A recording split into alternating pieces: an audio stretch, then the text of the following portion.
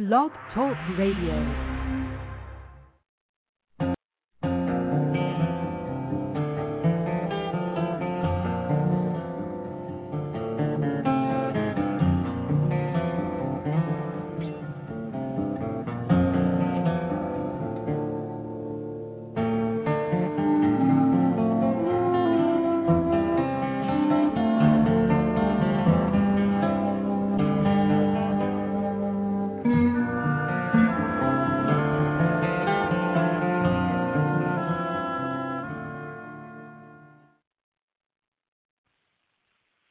Good day. It is 0600 hours Eastern, 1000 Greenwich. This is The Rudder, your guide to thrive in any economy. I'm William Eastman, your host for the next 30 minutes, and today's show is about stage 2 of the stages of fast growth for small businesses, and that is cash is king. If you'd like to talk, you can hit the chat link, blogtalkradio.com/The Rudder, and that has a hyphen between the THE and the RUTTER, or you can dial in and reach us at 347. Oh, I'm sorry, I've done it again. No microphone. Let's do this again one more time. Good day. It is 0600 Eastern, 1000 Greenwich.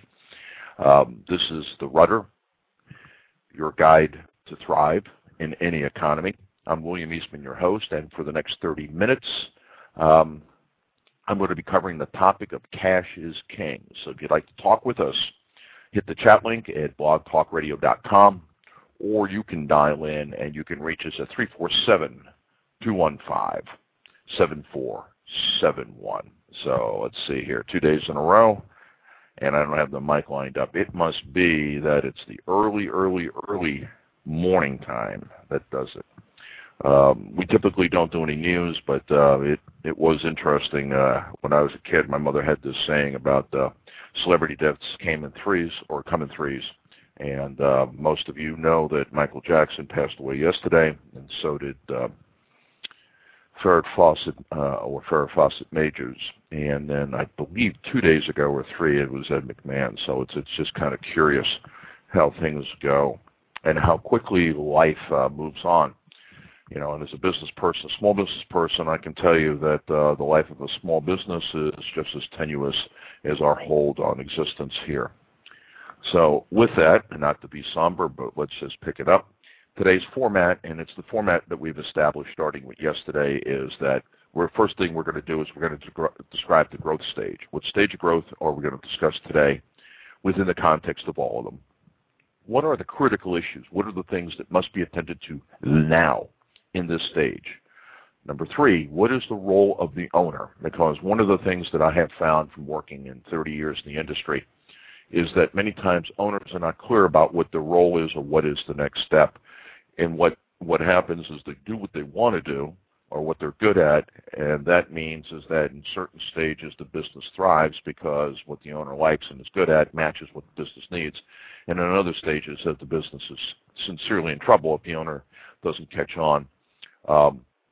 What should the owner focus be? What are the things that are critical? And we have been talking about this in terms of what more processes need to be put into place that without that infrastructure, there's no foundation for the future, let alone very little opportunity for success right now.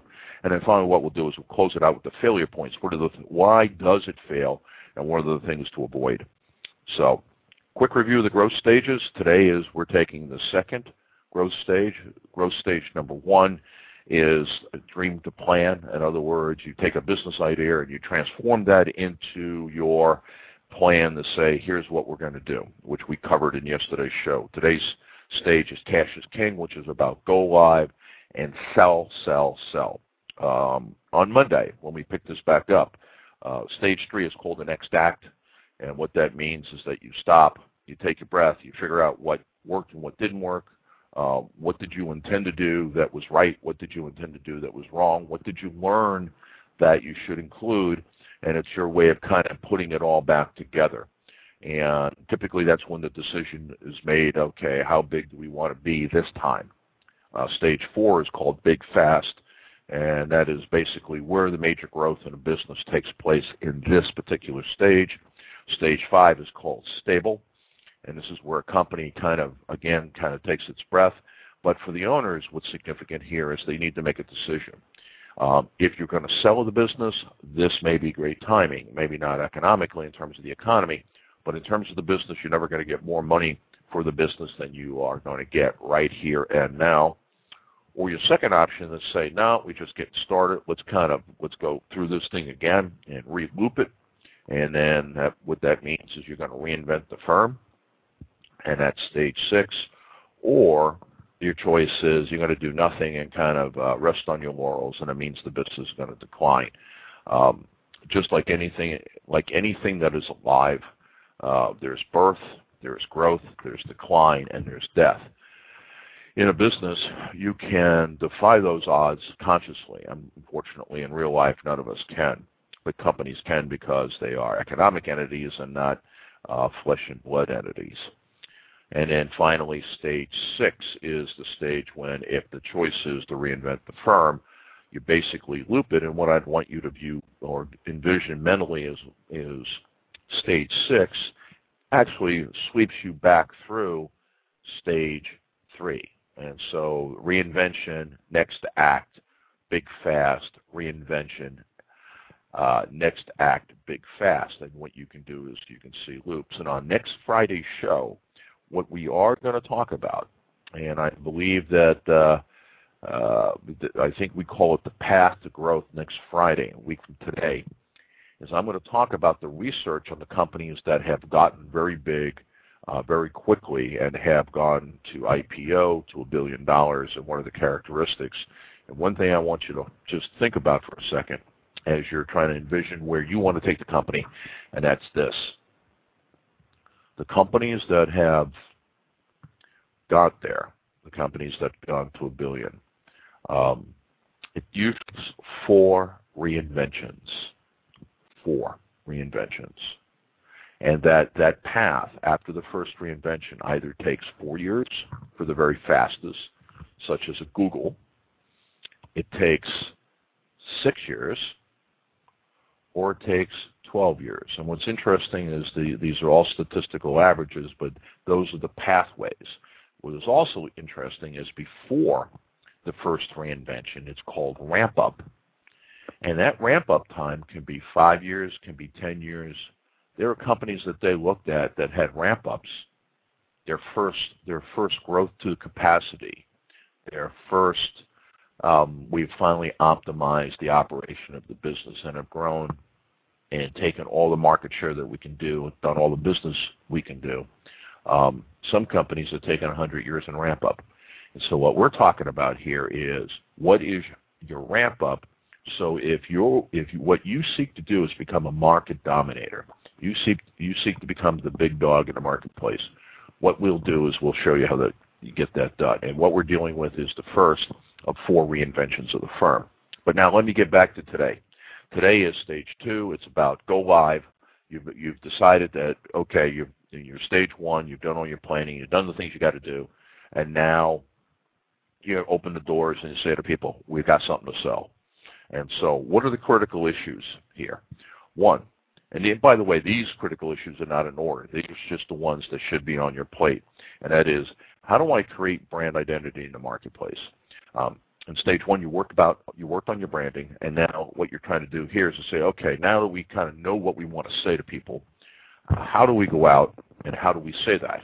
How do we go out and create presence in the marketplace? Because when you think about brand identity, there's 2 issues here. One is, what are the personal characteristics of your brand? Just like personality characteristics of people. Is it sophisticated? Is it rugged? Is it cool? Things like that. And so you need to think about your brand like a personality, because that's what you're trying to create. And this is not something you're doing for this month or this cycle, this year. This is 30 years from now. That brand identity should not have morphed very much, I should say. It should be something that you could see the projection, and all you've done is got a little bit smarter, and you refined it a little bit more, and the language got a little bit tighter.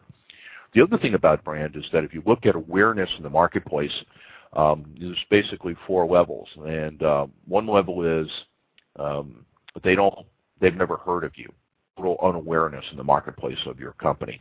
And so what you're trying to do here is you're trying to move out of that spot, because if you are in this spot, then all sales are cold calls. And any of you who have been involved in sales know that cold calling is a tough way, very tough way, to make a living. And so you want to move from the unaware to aware, but only when prompted. And at that level, what you're saying is that if you say to somebody, well, have you heard of Applied Knowledge Labs, which is our company, the next level up this pyramid is they go, oh, yeah, those guys, okay? And then when you hear them talk, then hopefully you have some sense of what those guys are. The next level up is without any type of prompting or cueing. They know who you are. So if there is an issue, they go, hey, how about those guys Applied Knowledge Labs? How about the labs? Maybe we can call them up. And then finally, at the top of this pyramid is what's called top of mind. Top of mind is that when they have a particular issue, they think of you first. They don't think of you as a component of vendors or clients companies they'd like to work with, which is the stage lower down, or it's one of those that at least they know of you, which is more than happens in the lower stages. And so how do you create that brand identity in the market so that when you call, they know who you are, or they call you? The second critical issue is the reduction of customer risk. Let's face it. You've got a brand new business. You're going to somebody and say, hey, spend money with me. Well, unless you're in retail where you're selling a commodity that doesn't require any support, people are going to want to know, well, if I buy it from these guys, are they going to be around next week? Do they know what they're doing? And so whenever you are a startup, you are asking customers to take considerable risk to spend their money with you. And how do I reduce that risk? How do I make them comfortable with us that we will be here and we will honor it? Which gets me to the third issue here, and that is not whether the owner executive is involved in sales, but how. Because if you want to look at a failure point, which we'll talk about as we close out the show, one of the failure points at stage 2 is that the executive believes that they can hire a sales force and let them handle it. Au contraire, not going to happen. Because of this, among other issues, who else can speak with greater passion about the company and its direction and its future? Who else can get people fired up about what's going on? And who else can sit across the table, especially if you're in B2B, business-to-business sales, and look that other owner or executive or manager in the eye and say, we're going nowhere, we're going to be here, trust me. And so the executive needs to be involved in sales and will be involved in sales. Most of all these successful companies, the executive team, as they grew the company, were always involved in sales. The question is, how did the sales force use them? In the early stages here, the owner may be the only salesperson, or if they are not, hopefully you've hired somebody to replace you. At least what happens here is you're the lead and you manage the sales department. Okay. The next one is the finding of marquee accounts. Now, what's a marquee account? A marquee account is that customer that will, when it's known that they do business with you, will reduce everybody else's fears. In other words, in the old days, if you were a technology firm and you said, well, one of my prime customers is IBM, then that would say everything, because people will go, well, hell, IBM wouldn't buy from somebody that didn't do quality work or was a shyster. And so that marquee customer, first of all, gives you a brand association, reduces the risk, tells people that you are safe and trustworthy, but also that marquee customer is the place where you really get to understand the nature of your offer. Now, again, if you're selling strictly a commodity, this may be a little bit more difficult because the marquee customer could be a certain buying demographic. It could be people with a great deal of discretionary money or whatever. But in a B2B environment, Now, think about what we talked about in stage one. In stage one, we said, do not let good enough become the hostage of perfect when it came to the design of the product or services. In other words, get it good enough, get it the hell out the door, get selling it. Well, finding the marquee customer is really much about being in a partnership with the customer, and that you get to work on this thing that you sold them, and this is where you cut your teeth, and this is where you really learn how well it works or doesn't work. So let me put a percentage on this. Let's say that your decision was that you would turn this out at an 80% level. You know, you said we could do 100%, but it'll take us another year and we'll be broke. So we get it at 80%, so we get it out the door and start selling it. How do you close the gap on the other 20%? You close that with your marquee customers. And that's critical, because all the companies that became, that were quick, who had quick ramp-up times, who were able to really grow the company, had marquee customers that they could depend upon. And then finally, and most critical, this is how you can tell. This one is the predictor of, are you ready to leave the stage and move on to growth stage, which is the next act. And that is creating sufficient and predictable cash flow. Now, let me define what I mean here. Sufficient cash flow, I think, is pretty obvious. You have enough money to cover your overhead, to cover your salaries, to cover the things you need to do to run the business. Now, I'm not talking about any extravagance here. I'm talking bare-bone business operation. But you have enough money to cover that, plus you have money left over to reinvest in the firm. Because when you get to the next stage, and one of your goals is going to be to upgrade your capacity so that you can really ramp up in stage 4 and grow the company, you're going to have something more in the cigar box than just enough money to pay the bills. And so sufficient cash flow is something that I would say that if your margins, you need your margins to be at least at about 30%. And the reason for that is you need about a 30% investment. So if you took every dollar you had over what you needed and reinvested in the firm, a gross margin of 30% would probably be about on track. Now, the issue of predictable cash flow has to do with the psychology of being the business owner, and I'll speak to this in a very personal way, and that is, you know you've got enough money coming in, but until it shows up, you don't have it. And so what happens, well, a lot of times, and I struggle with this myself, is you budget money. You make decisions, you're going to do this, this, or this, especially in stage 3, the next act. You are going to make decisions about how you're going to improve the capacity of the company to sell or produce. And typically it's kind of both of those. If you don't know when the next dollar is coming in, you're not going to spend that money. And if you don't spend the money, then you can't grow the firm. So the issue of predictability is that cash flow is, you know, that if you spend money, that if you allocate money that you're going to spend in July, and that is somehow going to be covered by money in August, that you know that the money you spend in July is actually going to occur. And so that is where, if you're there and you know that your cash flow is sufficient and predictable, sufficient to cover the bills and to reinvest in the firm, then you're ready to move on to stage 3. Now, I find ourselves at about 18 minutes past the hour, so let me kind of remind you, if you'd like to participate, what you could do. From the blogtalkradio.com/therudder, THE-RUTTER, you can hit the chat button and bring you into our chat room. Number one. Number two is that you can call in, and you can reach us. You can reach us at 347-217-7471.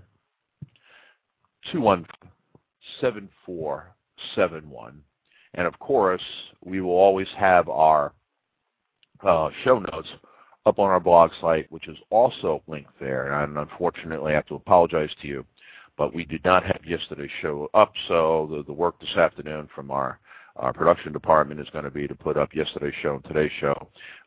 Since we're speaking of sales, we had the good fortune of writing a major contract for one of the states in the United States to take for their major university, for us to take over their platform for production of educational materials. So it was a hot day here at the ranch. Okay, so let me get us now to the owner's role. We talked about the critical issues, the owner's role, and that is the management of the sales funnel. Probably the most important thing to be done is managing the sales funnel. Now, what I mean by that? Well, the issue here is we talked about yesterday in stage one is coming up with a sales model. I don't care what sales model you use, because here's what I've learned. Some are better than others, but any of them are better than none. And so if you use kind of the standard leads become prospects, prospects become suspects, suspects become contracts or become customers. Use something like that 4-part model, okay? So the issue of the sales funnel is managing how many leads come into the funnel and how many sales go out the funnel, okay? Leads in, sales out. And once you establish what that number is, you can begin to work on the ratio. Now, when I was in the consulting business and I worked for a large consulting house, the numbers were rather depressing. It was 100 to 1. In other words, 100 leads would lead to a single contract. But what that tells you, once you have that number, one is, well, then how many are we bringing in? And you know that if you need 100 leads to get a sale and you only have 50 leads in the funnel, hey, you know you've got some problems and you need to know what you need to know. You know what you need to get. Number two is what's the margin per sale, and that'll be a way of looking at what your cost of sales are. And that's why it's critical to have some sort of CRM system, because without that, your financial accounting software more than likely will not give you a breakdown by account. It'll give you well, here's your cost of sales, and then we kind of distribute that. No. What you want to do is, as you're working these accounts, you want to have an accurate picture of what the cost of sales are for that account and what is the margin on that, and make your average by averaging together, not making your average by just dividing the numbers together. And what you want to do is you want to drive the margin per sale up. And then the last one is time from start to finish. We talked yesterday about when you were computing your cash flow, is that what was essential is your ability to manage cash, and one of those metrics was the sales cycle. And I said yesterday in our industry it was about 90 days. So what I want to do is I want to look at how I manage the sales funnel to make sure that, hey, if it costs you $1,000 a day to keep the doors open, and you have a 90-day sales cycle, and you take 2 days out, that's $2,000 of working capital you've just freed up. And so you'd be surprised how financially powerful it is to decrease the ratio of leads coming in, the contracts coming out. So instead of 100 to 1, let's turn it to 90 to 1. You won't believe how that'll affect cash flow. If we increase margin per sale by 2%, you have no idea how that positively will affect your cash flow.